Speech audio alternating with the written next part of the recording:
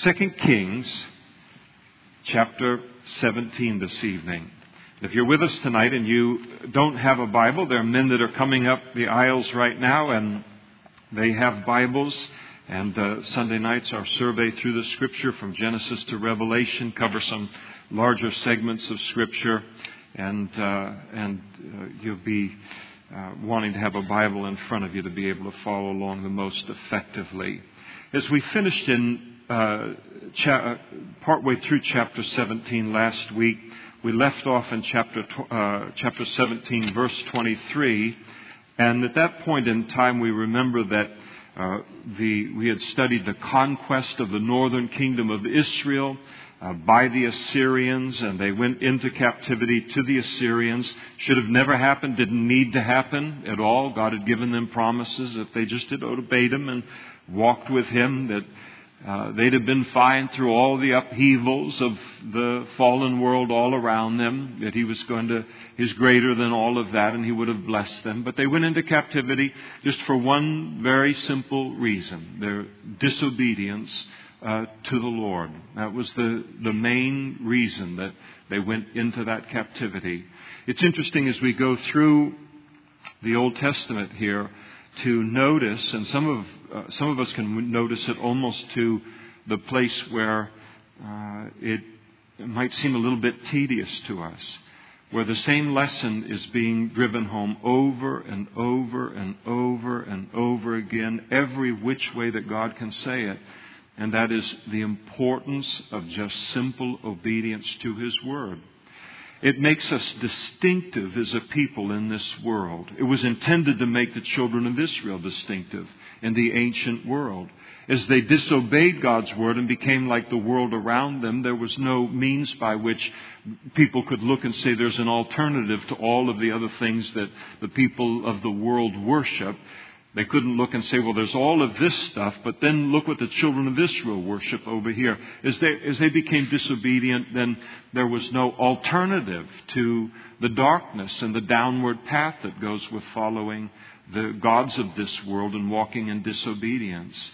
And so they headed into that disobedience, and that they should have been protected from the consequences of if they had only obeyed. And it's so important for us just to realize for our own individual lives how important obedience is to the Lord. We can hear this over and over and over again, and it can stop connecting. The world that we live in today, and I almost promised to God not to depress you tonight, but the world that we live in tonight is more dangerous than the world that the children of Israel and the northern kingdom of Israel lived in almost 3,000 years ago.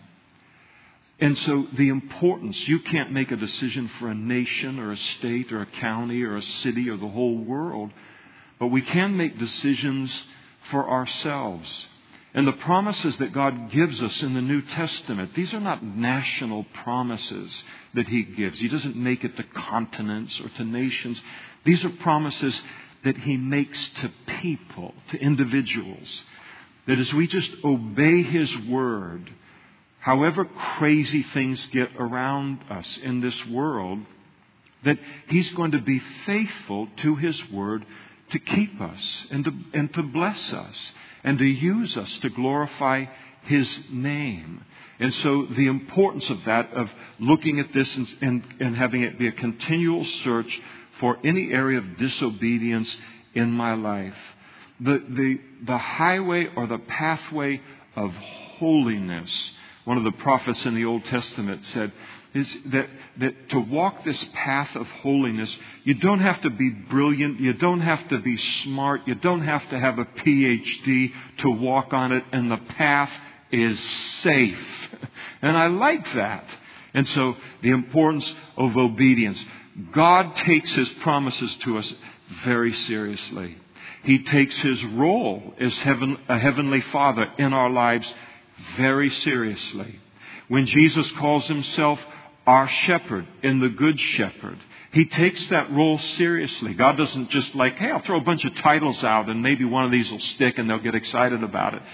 He stands behind everything that He promises to us.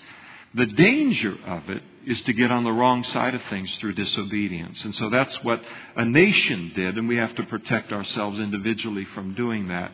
The reasons that they went into captivity, by way of a very short recap, and the marks of a nation that's in the process of dying.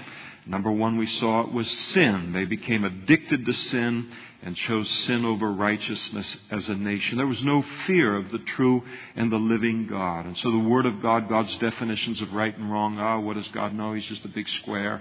And so we're smarter than Him and all. So there's no fear or respect for God. They were conformed to the fallen, sin-filled world around them. And so you jettison or throw off God's definitions of right and wrong, and then, turn around and we look just like the world. They began to engage in secret sin. There was the increase of private wickedness within the nation. And then idolatry began to fill the whole land, the worship of lust, the worship of money, the worship of power. And then when God sent prophets to warn them, they were unteachable and hard-hearted toward God's warnings. I don't know. How would you get the attention of our nation today with the voice of God? I don't know. People are so hard-hearted toward His warnings. But He has a way of turning up the heat and getting everybody's attention. Unfortunately, it's called the Great Tribulation. But He can do it individually in people's lives as well. And then because they wouldn't heed His warnings, there was the escalation of evil. And then ultimately, when evil escalates, it gives the promise of giving us freedom, and we're free to sin and all of this stuff. But all sin brings us into bondage. So ultimately, they lost their freedom. They lost their power of self-determination, and they went into bondage. And again, proving what the Old Testament teaches, and that is that righteousness exalts a nation, but sin is a reproach to any people. So now, having been taken captive, then the king of Assyria, verse 24, brought people from Babylon, Cuthah, Ava, Hamath, and from Sepharvaim, and placed them in the cities of Samaria instead of the children of Israel, and they took possession of Samaria and dwelt in its cities. This was Assyria. Assyria, one of the world-ruling empires of the ancient world. And their policy was, as they would conquer the world, is when they would conquer Israel, for example, as they just did here, they would depopulate. They would remove the Jews from the land, take them and settle them in another part of the Assyrian Empire, take other people from another part of the Assyrian Empire and bring them into Samaria or into Israel. And it kept all of the populations unsettled and less likely to rebel against Assyrian authority. So it was their means of crowd control and nation control in doing that. And so they deported a significant portion of Israel's population to Assyria. They resettled Israel with people from 5 other nations that Israel had likewise conquered. They immediately run into some problems here. And so it was in the beginning of their dwelling there in Israel, these foreign populations, that they didn't fear the Lord. And so they brought in all their gods, all their idols, all this stuff. So they had no respect for God. And therefore, the Lord sent lions among them, and the lions killed some of them. So now you have a territory now that is significantly lower population. Lions were native to Israel, and so they began to repopulate very, very strongly, and began to kill some of the people that were there. It wasn't just that they were, breeding in a greater fashion because of a lack of population. There was something supernatural about this, and God allowing these lions to bring judgment upon these people as they came in with their idolatry. All through the Bible we see places where God sometimes uses wild animals as kind of agents of His judgment, and this was a part of that. And so He allows this to happen. And it isn't just God just doing something to do something. He's always trying to drive home a message with what He allows or what He does. One of the things that He's driving home to the Assyrians and to these 5 people groups that have come into Israel with all of their gods and all of their disrespect for the Lord is He was letting them know essentially that you have displaced my people from this land. But this land was never their land. This land is my land that you're coming into. And He was also communicating to them, you may have defeated my people, but you only defeated my people because of their disobedience. You have not defeated the God of these people that you've just defeated. And so it was His way of communicating to them in a way that they understood in the ancient world. You didn't have atheists in the ancient world. Everybody believed in God. They believed in something superior to themselves that they worshipped. And so when this kind of thing happened, they would immediately attribute it to the God of Israel, to the God of the Jews. What's going on here? God was communicating the fact that, yes, my people have been defeated, but don't mistake that as meaning that you have defeated their God. I am alive and well, and the land belongs to me. So they make a request in the light of this need, and they spoke to the king of Assyria, and they requested, saying, the nations whom you have removed and placed in the cities of Samaria, they don't know the rituals of the God of the land. And therefore He has sent lions among them, and indeed they are killing them because they do not know the rituals of the God of Israel. And so they come in and basically say, we don't understand this God. Obviously, He's upset with all of us, but we don't know how to placate Him. We don't know how to soothe Him. And so could you send us somebody who knows this God a little bit to instruct us on how to get along with Him? They have no interest in getting rid of all of their idols and all of their false gods. They believed in all kinds of different things to be gods, and they just looked at Jehovah, or the God of the Bible, and said, well, we'll just make Him one of the multitude that we already worship. We just got to find out. You know, they're all a little touchy about this or that, and we got to find out what that this or that is that this Jehovah is touchy about that we're doing, and then we'll get along with Him the way that we learn to get along with all of the other gods in the world. So the request was made concerning this. And so the king of Assyria, he commanded, saying, send one of the priests to them of whom you brought from there, and let him go and dwell there, and let him teach these people the rituals of the God of the land. And this isn't a great move, but it's the best move he knows how to make, because he's going to send back one of the priests that led the northern kingdom of Israel in the worship of the golden calves, back to instruct these people in the God of Israel. He doesn't know the God of Israel himself, because he led the northern kingdom of Israel in idolatry for hundreds of years, he and others like him. And so they said, well, send one of those guys back. So you talk about the blind leading the blind. That's exactly what's going to happen here. And then one of the priests whom they had carried away from Samaria came, and he dwelt in Bethel, and he taught them how they should fear or respect the Lord. However, every nation of these 5 nations that came in, they continued to make gods of their own. Now, would you just circle that word make in your mind? If you can make your God, you got a God that isn't worth worshiping or following. If I can make it, anything you can make, by virtue of you being able to make it, you're greater than what you can make. Who in the world wants to make their gods? I like to make brownies. I like to make this or that, but I have no interest in making my God. That would, if you can make it, he's less than the maker. And I need a God that's bigger than me.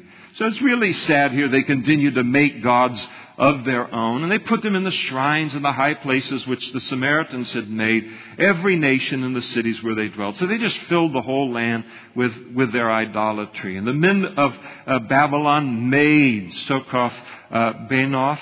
The men of Cuth made Nergal. The men of Hamath made Ashima. And the Avites made Nibhaz and Tartak. And the Seraphites burned their children in the fire to Adramelech and Anamelech, the sons of Seraphim. And so this child sacrifice that was going on now in the land. And then interestingly, so they feared the Lord, and from every class they appointed for themselves priests of the high places who sacrificed for them in the shrines of the high places. And so here they are. They're just polytheists.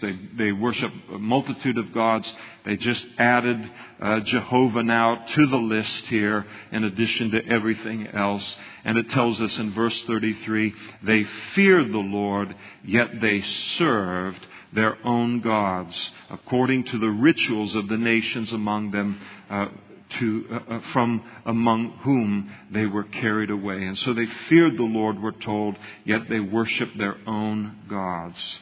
They showed what they considered to be an appropriate respect toward the God of the Bible, the God of the Jews, but they remained heart loyal and mind loyal to their idols. And so if they really feared the Lord, then they would have rejected all of these false gods and idols, and they would have committed themselves to following and serving the Lord with all of their heart. This verse 33 is an interesting verse, and it really preaches very, very well. I won't do it tonight, but it's a great passage and an important passage really in any time in human history, because there's so many people that are like this kind of people. They have a great respect for the Lord. They don't doubt His existence. They don't doubt His power. They don't doubt His wisdom.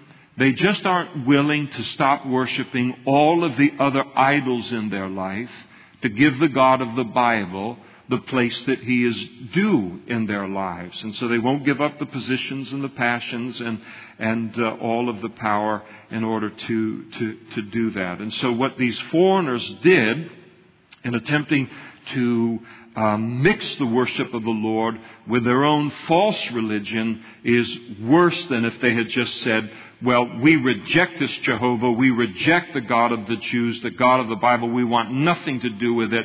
And we're just going to work. He is His thing.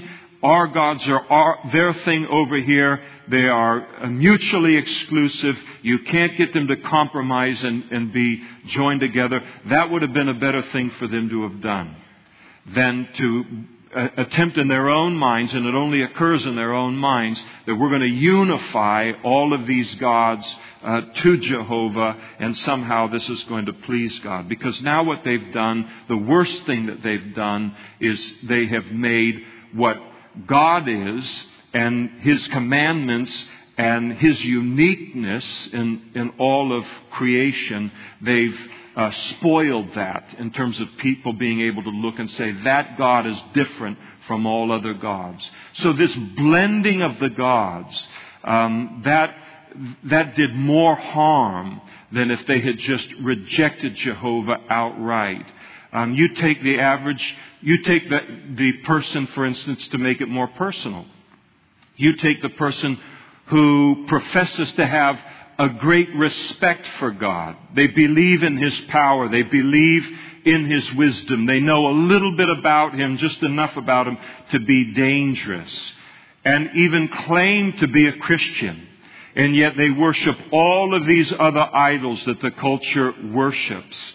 That person will do more damage to the reputation of God and do more damage to the health of the true body of Christ than if that person stood up and said, I believe that this is the true and the living God over here, but don't look at my life at all. I'm not living for Him. I'm living a life of complete idolatry. Don't think that I've wedded the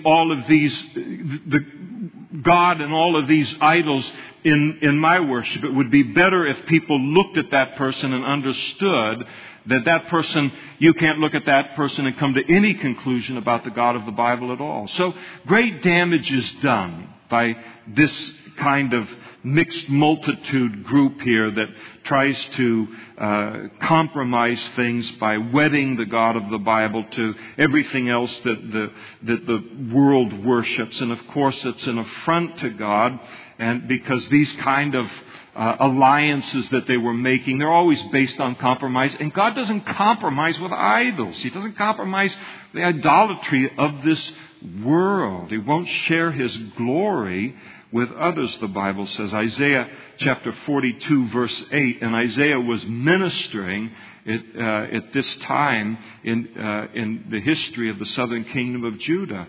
And the Lord spoke through Isaiah and said, I am the Lord, that is my name, and my glory I will not give to another, nor my praise to carved images. And so they needed to choose between one or the other. They didn't. They got a compromising religious leader to come in and tell them that they could worship all of their gods and the Lord as well. And in essence, as a result, they were violating both the first and the second of the 10 Commandments. So all of it was a violation of God's laws. And to this day they continue, verse 34, practicing the former rituals. And they do not fear the Lord, that is to the time of the writing of this 2 Kings. And they do not fear the Lord, nor do they follow their statutes or their ordinances, or the law and commandment which the Lord had commanded the children of Jacob, whom He named Israel, with whom the Lord had made a covenant and charged them, saying, You shall not fear other gods, nor bow down to them, nor serve them to sacrifice to them.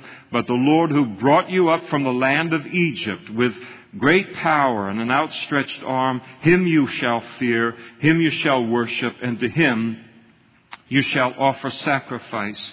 And the statutes, the ordinances, the law, and the commandment which He wrote for you, you shall be careful to observe forever. You shall not fear other gods. And so God had spoken that to them from day one and made it clear. And the covenant that I have made with you, you shall not forget, nor shall you fear other gods, but the Lord your God you shall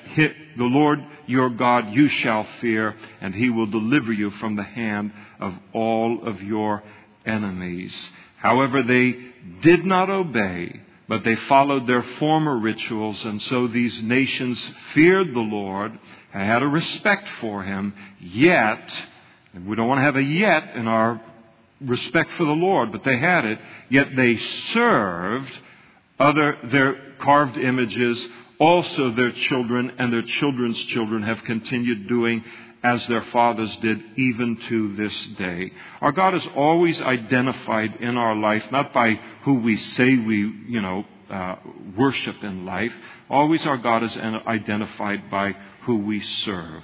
What is it in life that snaps its finger? We jump up to attention and then we obey that something. That is the God in our life. Now, one of the things that's important about this passage for us with kind of a New Testament application is it is here that we come to understand the origin of this group of people that are spoken of in the New Testament, known as the Samaritans.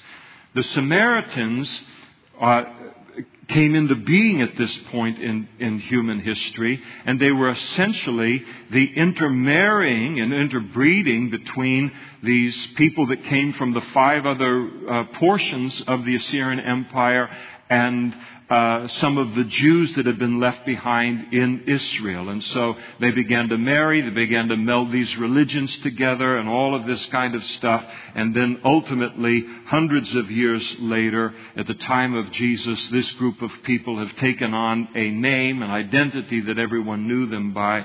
That is, that they were the Samaritans. And so in John chapter 4, when Jesus began to speak to that woman in Samaria, and she responded to him and said, "How is it that you, being a Jew, ask a drink from me, a Samaritan woman? For the Jews have no dealings with Samaritans." And so what happened is later on, as the southern kingdom of Judah went into captivity to the Babylonians, After 70 years, a group was released to come back into the land of Israel and to resettle into the land. They came back, and when they came back, all of these Samaritans were there with all of their false worship and all of their idols, and claiming a relationship with Abraham, and yet worshiping on Mount Gerizim. They developed this whole religious system that they had developed, and they had no intention of leaving Israel. And so when these Jews came back, now thoroughly chastened from their disobedience to God, came back to Israel and wanted to walk with God according to the black and white, and not one step to the left or one step to the right of obeying His Word. I mean, they wanted to just, let's do this right so we don't go into captivity again. They come back in, and these Samaritans are here, and they are not interested in worshiping the God of the Bible according to His law. And so a great division occurred between the Jews and the Samaritans, and they persecuted one another, despised one another, until by the time Jesus came, the Jews had no dealings with the Samaritans, nor did the Samaritans have any dealings with the Jews. The fascinating thing that Jesus did when He came in, and He steps into like a 400-plus year history of hatred between these two groups. I mean, the Hatfield and the McCoys times 10,000. And I mean, a lot of bad blood between these two groups. And Jesus comes in, and He knows that the worship of the Samaritans is bogus. He knows it's all wrong. And when he talks with a woman caught in adultery, He talks with her about that. Not the woman caught in adultery, the woman that had been married multiple times, and talked with her at the well here in the same passage. And so He corrects her related to that. But interestingly, Jesus made Samaritans the heroes of a couple of His stories or His parables. And when He was passing with the disciples through the area of Samaria, and the Samaritans would not let Jesus and the disciples kind of rent a room and stay in the city, James and John said, we don't have to put up with this. I mean, do you want us to call fire down from heaven the way that Elijah did? And they're going to take care of the Samaritans. And there was that kind of prejudice that they had in their heart toward them. And the Lord said, no, you don't know what spirit you're of. And He proceeded to, in His ministry, talk with this woman at the well. Not only does she get saved, but the whole village gets saved. And it really irked the Jewish religious leaders that Jesus had this kind of heart toward the Samaritans. But Jesus was trying to model to His people both then and now that there's only two categories of people in the whole wide world, and that's saved and unsaved. That's all there is. So we got all these hyphens for the unsaved group and the saved group sometimes as well. But His point was, if they're not saved, God's got a message for them, and we have a responsibility to take that message to them, however long or bitter the history of animosity might be between the two groups of people. And so an important lesson, but this helps us to understand where these Samaritans had come from. And so, chapter 18.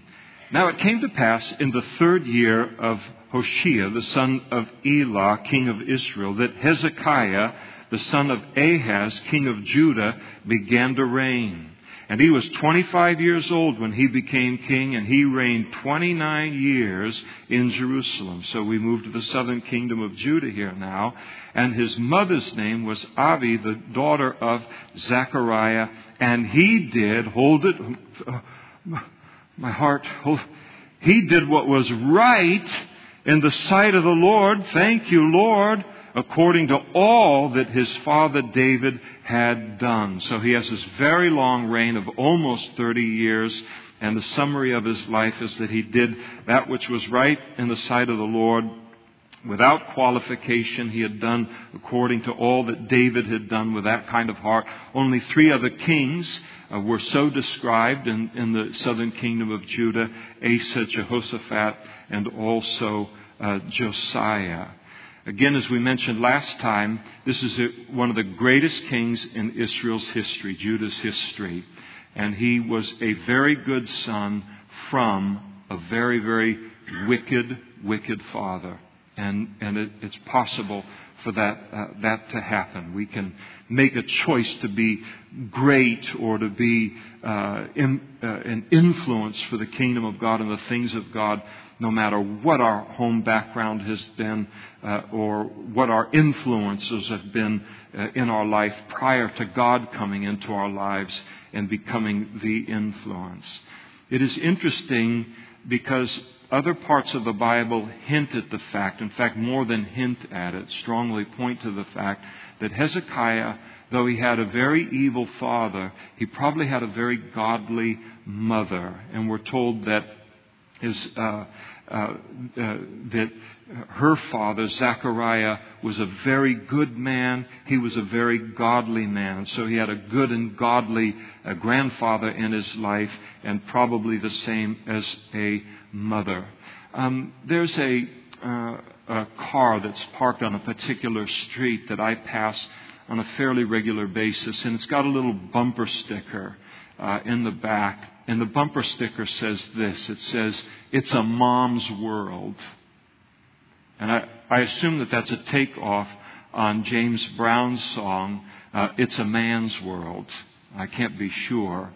But if it is a takeoff on it, it's not too far from the truth at all. Probably the single most influential relationship in all of life is an influence in all of life is the influence of a mother upon a child, whether for good or for evil. But it is a very, very powerful influence.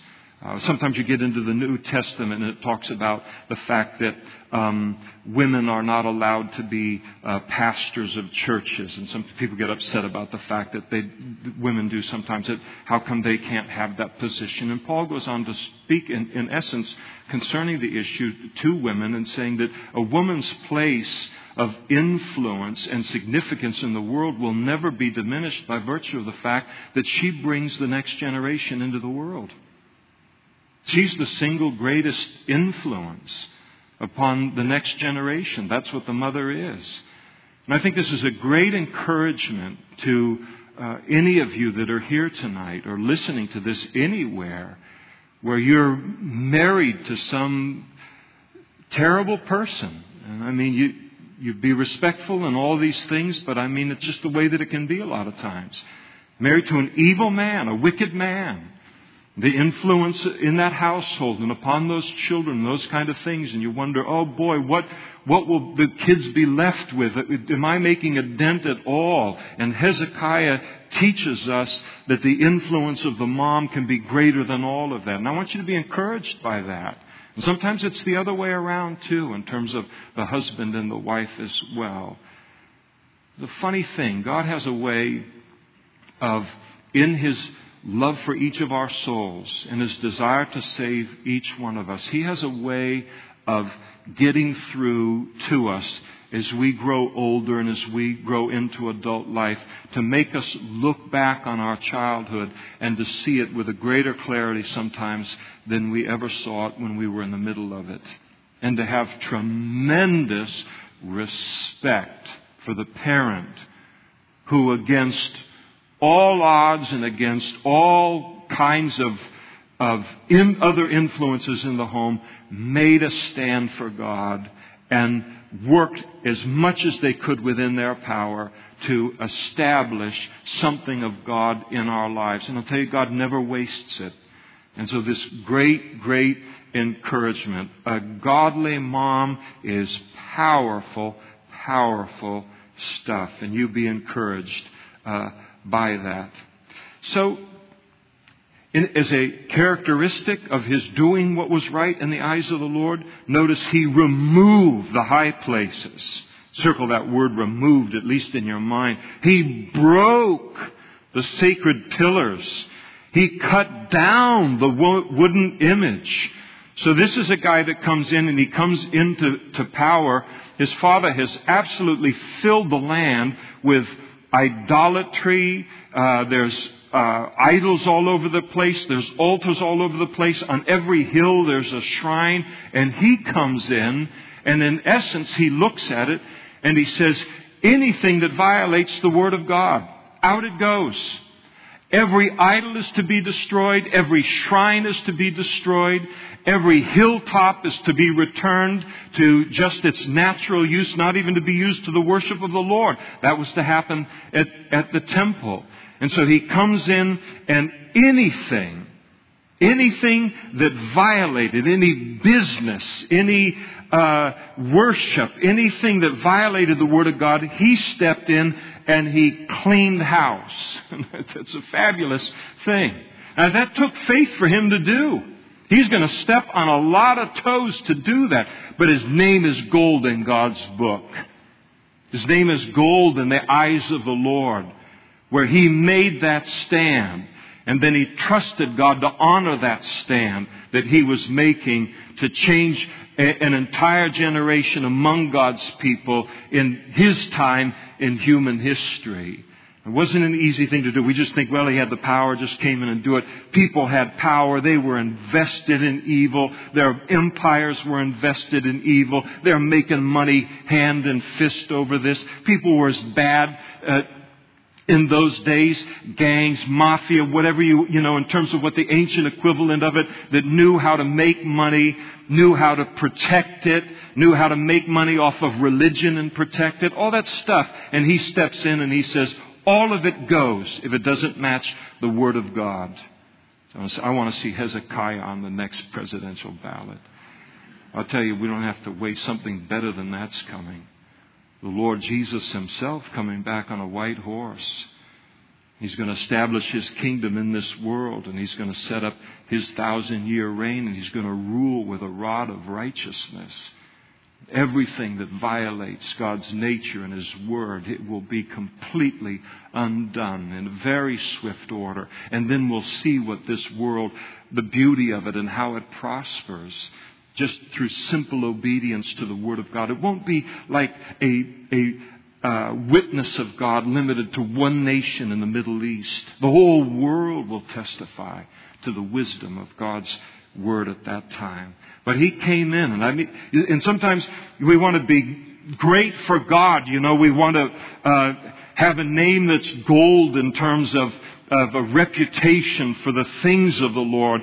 But I tell you, if any of us are going to have it living in an evil era, it's going to mean removing, it's going to mean breaking, it's going to mean cutting down, it's going to mean burning bridges to evil as it relates to our sphere of influence. And so this is what he does. And further, he went and broke in pieces. Talk about having no respect for history or this kind of thing, and I say it in a good way. He broke in pieces the bronze serpent that Moses had made, for until those days the children of Israel burned incense to it, and Hezekiah named it Nehushtan, a thing of brass. Back in the book of Numbers, when the children of Israel were complaining, the Bible says, against God, and they were complaining about Moses again, the Bible says that God sent serpents among the people, and they were bitten by those serpents, and they began to die. And they repented pretty quick, and they went to Moses and said, time out, we're sorry about what we've done here and all.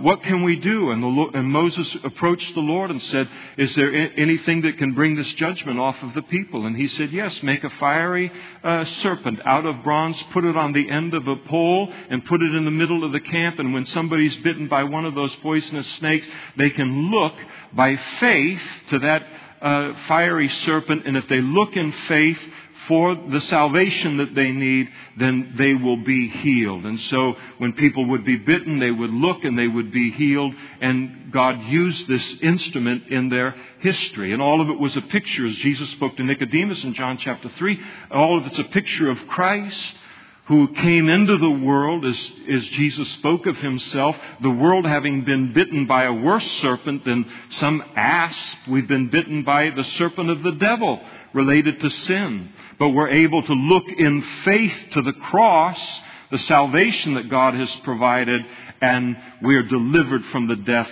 that our sin would bring to us. And so this great relic from their past, hundreds of years ago in their past, it had survived, but now they had set it up and they were worshiping as an idol. And here's Hezekiah. He comes in and he renames it Nehushtan, a thing of brass. This isn't anything. This is just a piece of metal. Don't worship it. So they're worshiping the event associated with God hundreds of years earlier, but they'd ceased to worship the God himself. They had no current relationship with God. Before Hezekiah, they're engaged in wickedness, disobedience to the Lord, but they figured they were okay as long as they were honoring some memory from their past of when God did work in their lives. And that somehow that would, undo the current wicked state of their lives. It's like a person today who is living a life of wickedness or is backslidden and disobedient. But they look back to some time where God did a miracle in their life, and they assume that because God did that miracle way back when, that they're all right with God now. And they've turned that event into an idol where they're worshiping the event rather than staying current in their relationship with God right now. And so the same kind of thing goes on to this day. He comes in and says, it's just a thing of brass. Why are you worshiping a molded piece of metal when you can be worshiping the true and the living God in spirit and in truth? And so it breaks through. And I mean, again, if you think it was hard to remove the high places, break the sacred pillars, cut down the wooden image, man, he probably took virtually I'll have it in a moment. Comparatively, very light heat for what he did when he got rid of this thing of brass. And why was he able to do all of these things he did? Here's a man of convictions. This is not a politician. I'm not putting down all politicians, because there are some good ones in there. But here's a guy that doesn't come in and say, all right, I've got this power, and I'm thinking about this, and I'm thinking about that, and then here, and if I do this, it'll have this consequence, and then if I do, and he weighs the whole and everything, and he's got his little yellow pad, and he's putting it on both sides and the whole deal. It's not like that with Hezekiah. The Word of God's fire in his bones. This is the standard. This is what we're going to do, and we're going to find out what God will do as we do it. And we need those kind of men and women, not out in the world today. We need them in the body of Christ. Like Ravenhill said, where's the prophet who will move the prophets? These are the kind of men and women that are needed today. Where God's Word says this is what it is, that's the bottom line, we're going to do it. Instead of worrying about what everybody thinks and everybody feels and we've got to have a group hug to accomplish anything, you come in and just obey the Word of God at the risk of being misunderstood. And why did he do this? He trusted in the Lord God of Israel, so that after him was none like him among the kings of Judah, nor who were before him. And then here is the reason for his success in his reign. For he held fast to the Lord. He did not depart from following him, but he kept his commandments, which the Lord had commanded Moses. It was so simple. The book was he had the book just like we have the book. On a daily basis, just opened it up and looked at it and said, all right, Lord, what do I do here in this fork in the road? What does your word say? I see what it says, and I do that. And that's what he did. Why did he do it? We're told there at the beginning of verse 6, for he held fast to the Lord. It's the same word that's used in the book of Genesis that describes the husband and the wife becoming one and in marriage. And the word that is used there in the Hebrew, it speaks about a unifying, a welding, a gluing. I don't know, probably got a lot better glues these days, but I remember when I did a little bit of woodwork, they had a glue called weld wood. And once you welded two pieces of wood together with that, there were only the only way you could separate those two pieces of wood would be to do enormous damage to both of them. Or if you weld two pieces of metal together, the only way you can break that weld short of using heat, is to do great damage to the two pieces of metal. And it's a picture of marriage and the tearing apart of a marriage. That's the same word that's used here. He was welded to the Lord.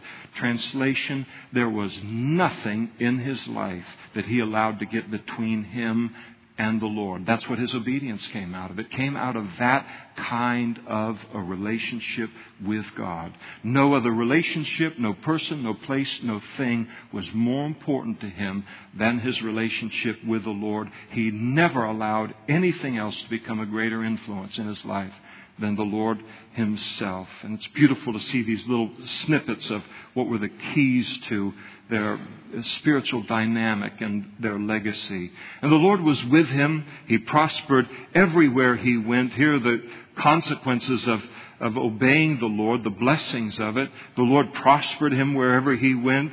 He rebelled against the king of Assyria and did not serve him. So he broke off from freedom from Assyria's influence. He subdued the Philistines as far as Gaza and its territory, from watchtower to fortified city. So victory over his enemies.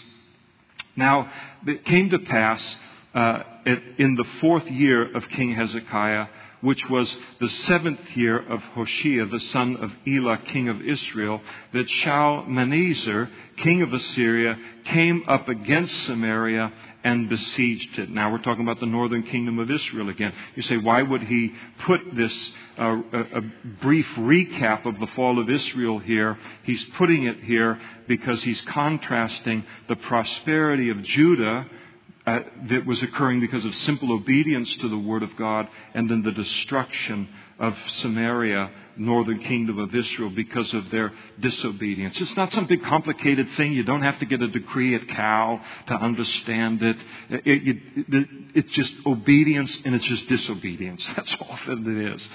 So he came up against Samaria, he besieged it, and at the end of 3 years, they took it. In the 6th year of Hezekiah, that is, the 9th year of Hoshea, king of Israel, Samaria was taken. And then the king of Assyria carried Israel away captive to Assyria and put them in Hala and by the Habor, the river of Gozan, in the cities of the Medes, because they did not obey the voice of the Lord their God, but transgressed. And transgression is deliberate disobedience. They deliberately disobeyed his covenant and all that Moses, the servant of the Lord, had commanded, and they would neither hear nor do them. It wasn't that they couldn't. It was that an act of their will, they refused to listen to God's word or even to do them. And in the 14th year of King Hezekiah, so he's been reigning now for a while, Sennacherib, the king of Assyria, he then now comes against all the fortified cities of Judah, and he took them. So this is a guy that's enlarging his empire, the Assyrian empire. He's taken Israel, and now he decides he's going to do a foray into Judah and take it as well. So he took several of the fortified cities that were difficult to take. And so Hezekiah, the king of Judah, he sent a message to the king of Assyria at Lachish, and he said, I've done wrong in breaking away from you and not honoring you. And so whatever you impose on me, I will pay. Give me, instead of attacking us and defeating Jerusalem and taking Judah, give me the terms of peace here. And the king of Assyria assessed Hezekiah, king of Judah, 300 talents of silver. This is what it'll cost. That's 11 tons of silver, and then 30 talents of gold, so 1 ton of gold. This was what he said will bring peace. And so Hezekiah gave him, he doesn't have any gold or silver on hand in that kind of quantity, so he gave him all of the silver that was found in the house of the Lord and in the treasuries of the king's house. And Hezekiah went so far as to strip the gold from the doors of the temple of the Lord. I mean, this had to bother him. And from the pillars which Hezekiah, king of Judah, had overlaid, and he gave all of it to the king of Israel. Now, this occurs 14 years into his reign, and he knows better. He has a better relationship with God than to do what he does here. And there's no mention of prayer when he's attacked at this point. And so he makes a mistake here in all of this, and he should have resisted and all, but he didn't, but he's going to learn a lesson from it. And that's one of the great things about Hezekiah. Doesn't mean he was perfect every single time, but he loved the Lord, and this trial is just a huge trial. You got to put yourself in Hezekiah's place. He's being attacked by the world ruling empire at the time. And he looks, and he's making decisions now that are going to affect everyone. They're not just going to affect his wife, his children. It's going to affect whether people live and die by the hundreds and thousands in and around Jerusalem. The buck stops there. He's got to make that decision. What am I going to do? Assyria was by far the largest, up to that time, the largest army that had ever been assembled in that part of the world. I mean, it was fearsome to take on Assyria. So he's got the lives of all of these people in his hands, so to speak. And so he crumbles here a little bit. And it wasn't worthy of him, but he will learn, and learn very, very well. And God is going to use it to make him even better for greater problems that are going to come in his future. I'm so thankful for God's grace. You know, when you just fumble pretty bad, you say, man, I didn't even pray there. I wonder why it turned into that. And the Lord walks us back and says, all right, this is what needs to happen now when this happens in your life. And gotcha, Lord. Thank you so much. And he really is so wonderful in his grace that he doesn't give up on us and his call on our lives in just one failure. And so they've paid all of this money to the king of Assyria. And what does that do to wicked men, or to a man like Sennacherib, who was over Assyria? Just makes them hungry for more. So they look, wow, this guy can come up with 10 tons of silver and 1 ton of gold that fast. What kind of silver and gold must they have hidden elsewhere in the city? And so the king of Assyria, sent the Tartan and the Rabsaris and the Rebekah. These are all titles of kind of official titles of whether in the military or in the civil government that they had. They were sent from Lachish with a great army against Jerusalem to King Hezekiah. So this great army of the Assyrians shows up on their doorstep. And they went up and they came to Jerusalem. And when they had come up, they went and they stood by the aqueduct of the upper pool, which is on the highway to the fuller's field. And so this is where this meeting occurred. And when they called to the king, wanting to meet with Hezekiah, but Hezekiah didn't meet with him, he sent out 3 of his officials as well. Eliakim, the son of Hilkiah, who was over the household, Shebna, the scribe, and Joah, the son of Asaph, the recorder. They came out to meet these Assyrian officials. And then the Rebekah said to them, say now to Hezekiah, thus says the great king, the king of Assyria. So it's interesting to watch this whole thing that unfolds here in just a moment. Is not only did Assyria have the greatest army at that time in the ancient world, I mean a frightening army to come up against, but they were masters at psychological warfare. And just intimidating, even without a battle, how to beat down, introduce fear into the hearts and minds of their enemies, make them forget about God, forget about their God, God's promises. They were able, if you ever watched The Wizard of Oz, it was like they were able to make Sennacherib like this gigantic thing instead of this little man at the controls, behind the screen. And so they really knew how to do all of this stuff.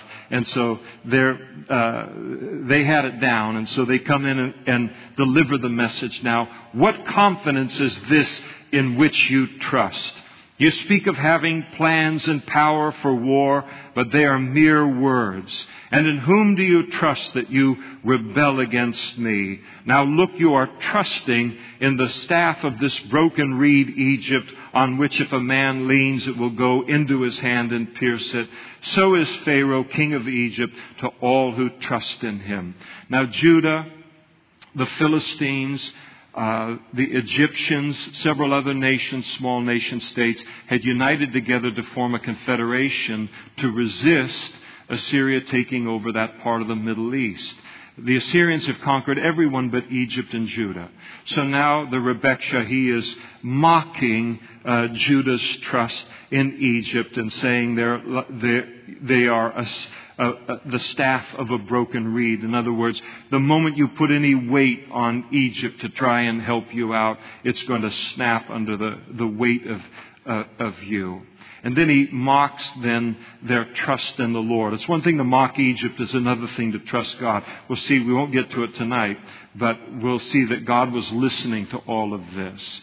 You ever have someone just get in your face and just mock you up one side and down the other? And I always think I try to control my temper, and then I say to the Lord, one of the passages that always comes into my mind is from the book of Proverbs, where it says, don't answer a fool according to his folly. So just be quiet and let someone else beat him up further down the road. It's basically how I think about it. And now that I'm older, I really don't want to get beaten up either. But anyway, but it's the thing of it is when you get hit like that, or somebody doesn't, just some kind of a thing, a mocking and a scorning, to realize that God hears all of that, and the Lord is our defender. And if we will let Him defend us in our innocence or our well-intentions and what we've been involved in, He is very, very good at defending us. We don't need to defend ourselves. And so He moves now to mocking the Lord. But if you say, we trust in the Lord our God, is not He whose high places and whose altars Hezekiah has taken away and said to Judah and Jerusalem, you shall worship before this altar in Jerusalem. In other words, they had heard that he had cleansed the land of idolatry, so word had gotten out on that, and they said, listen, if you think the Lord is happy with you, He's not happy, because Hezekiah has just removed all of his altars. You just hate it when people speak for God when they don't know what they're talking about. But that's what he's doing here. And now, therefore, I urge you, give a pledge to my master, the king of Assyria, and I will give you 2,000 horses if you're able on your part to put riders on them. How then will you repel one captain of the least of my master's servants and put your trust in Egypt for chariots and horsemen? In other words, we will give you 2,000 horses for cavalry. We will send out our very worst military commander, and we will still beat you in battle. So this is a guy, I don't like these kind of people, candidly, in life. But this is the kind of bluster that he has. He says, how have I come up now without the Lord against this place to destroy it? The Lord said to me, go up against this land and destroy it. So now he's telling them that the Lord has sent me up to defeat you. And now he's speaking on behalf of the Lord. Probably one of the most powerful things that we have to be careful of as it relates to fear, because he's trying to eliminate their confidence in God, is when somebody says, thus saith the Lord, and they bring some kind of a message like this that puts fear in our hearts when we know we're walking right with the Lord. Fear is a very, very powerful weapon in the hands of the enemy. And so he comes in and he tries to say to them, how do you know that your God hasn't sent us to judge you? And remember, God had sent them to judge the northern kingdom of Israel, so it wasn't so inconceivable that God would send the Assyrians to judge Judah because of their past sin. So this guy's he's got the whole psychological thing all worked out for trying to put fear in people's hearts. And then Eliakim, the son of Hilkiah, Shebna, and Joah said to the Rabshakeh, Please speak to your servants in Aramaic. Apparently he was speaking in Hebrew, for we understand Aramaic, and don't speak in the Hebrew, because then all of the people that are on the walls listening to our conversation can hear what we're saying. And so they're trying to keep them from hearing what is putting fear in their hearts, and they don't want people to be disheartened in the city. But the Rabbekshah said to them, has my master sent me to your master and to you to speak these words, and not to the men who sit on the wall, who will eat and drink their own waste with you? Oh, boy. So he wasn't very respectful on things. You guys are going to, not only are you going to die of starvation as a result of the siege, you're going to be amazed at what you'll put into your bodies at the end of all this. And then the Rabbekshah stood and he called out in a loud voice in Hebrew, and he spoke, saying, hear the word of the great king, the king of Assyria. Thus says the king, do not let Hezekiah deceive you, for he shall not be able to deliver you from his hand, nor let Hezekiah make you trust in the Lord, saying, the Lord will surely deliver us. This city shall not be given into the hands of the king of Assyria. So he is casting doubt in the minds of the people upon Hezekiah's leadership. He's getting them, trying to get them to doubt their trust in the Lord. And he said further, verse 31, do not listen to Hezekiah, for thus says the king of Assyria, make peace with me by a present and come out to me. Every one of you eat from his own vine and from his own fig tree, and every one of you drink the waters of his own cistern, until I come and I take you away to a land like your own, a land of grain and new wine, a land of bread and vineyards, a land of olive groves and honey, that you may live and not die. So he calls on them to surrender and says, listen, at least you won't die. We will put you, and they already knew about Assyria's policy of displacing populations. We'll move you into a land somewhere else in the empire that's just as good as your land, and you'll be just as happy. One big problem, you won't be free. And you won't be in the part of the world that God wanted you to be as a witness for Him. And so this is the promise that He's giving, that, will they make a stand or not make a stand? Will it be peace at any price? He said, but do not listen to Hezekiah, lest he persuade you, saying, the Lord will deliver us. Has any of the gods of the nations at all delivered its land from the hands of the king of Assyria? Where are the gods of Hamath and Arpad? Where are the gods of Sepharvaim and Hena and Ivah? Indeed, have they delivered Samaria in my hand, from my hand? They worshipped all of these gods in Israel, and we still conquered them. Who among the gods of the lands have delivered their countries from my hand, that the Lord should deliver Jerusalem from my hand? But the people held their peace, and they answered not a word, for the king's commandment was, do not answer him. And so they responded in silence. Now, Sennacherib makes a big mistake here in the latter part of verse 35, where he says, and again verse 35, who among all the gods of the lands have delivered their countries from my hand, that the Lord should deliver Jerusalem from my hand? And the Lord is in all caps. He's talking about Yahweh here, Jehovah here. So now he is putting the God of the Bible on a level of all of these other false gods. And God's listening to this conversation. And God is going to take care of this man and going to take care of his army in a very, very dramatic way, to let this man know that the God of the Bible is not some territorial God or something that's been made up in the minds of men and women and fashioned into a God, but that He is God over all of the world and over all of creation. And so God is listening to, all of this. And now He's gone to blaspheming the Lord. And then Eliakim, the son of Hilkiah, who was over the household, Shebna, the scribe, and Joah, the son of Asaph, the recorder, they came to Hezekiah. When they got to Hezekiah, their clothes were torn. And they then reported to him the message that had been given through the Rebekah. And so they delivered it. They came into his presence with clothing that had been torn.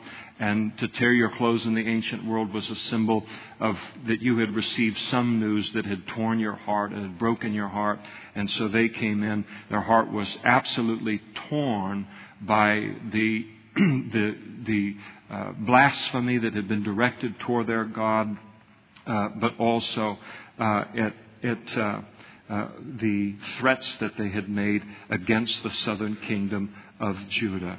Pick things up in chapter 19 next week. And as we get into chapter 19, one of the real mountaintop chapters in the entire Old Testament, which really details how to deal with this kind of a trial. So here you've got a situation. We're going to find out very shortly that the army that is surrounding Jerusalem at that time is at least 185,000 of the most feared military in the world at that time. The most sophisticated weaponry, very, very experienced. I mean, Hezekiah is in the trial of his life. I mean, the bottom has fallen out of his life in terms of what he's looking at. And this chapter gives us a wonderful picture on how to handle those kind of circumstances in our life, because we all face those circumstances in our lives. Let's stand together and we'll pray.